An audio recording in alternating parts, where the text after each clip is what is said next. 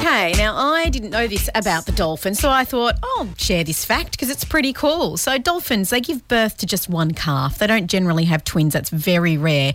Female dolphins called cows give birth to just one calf and carry their babies for 9 to 17 months, depending on their species, before giving birth to their calf. And dolphins are the only mammals on Earth to give birth tail first. Yeah, they come out tail first instead of the head so that they don't drown during the birthing process.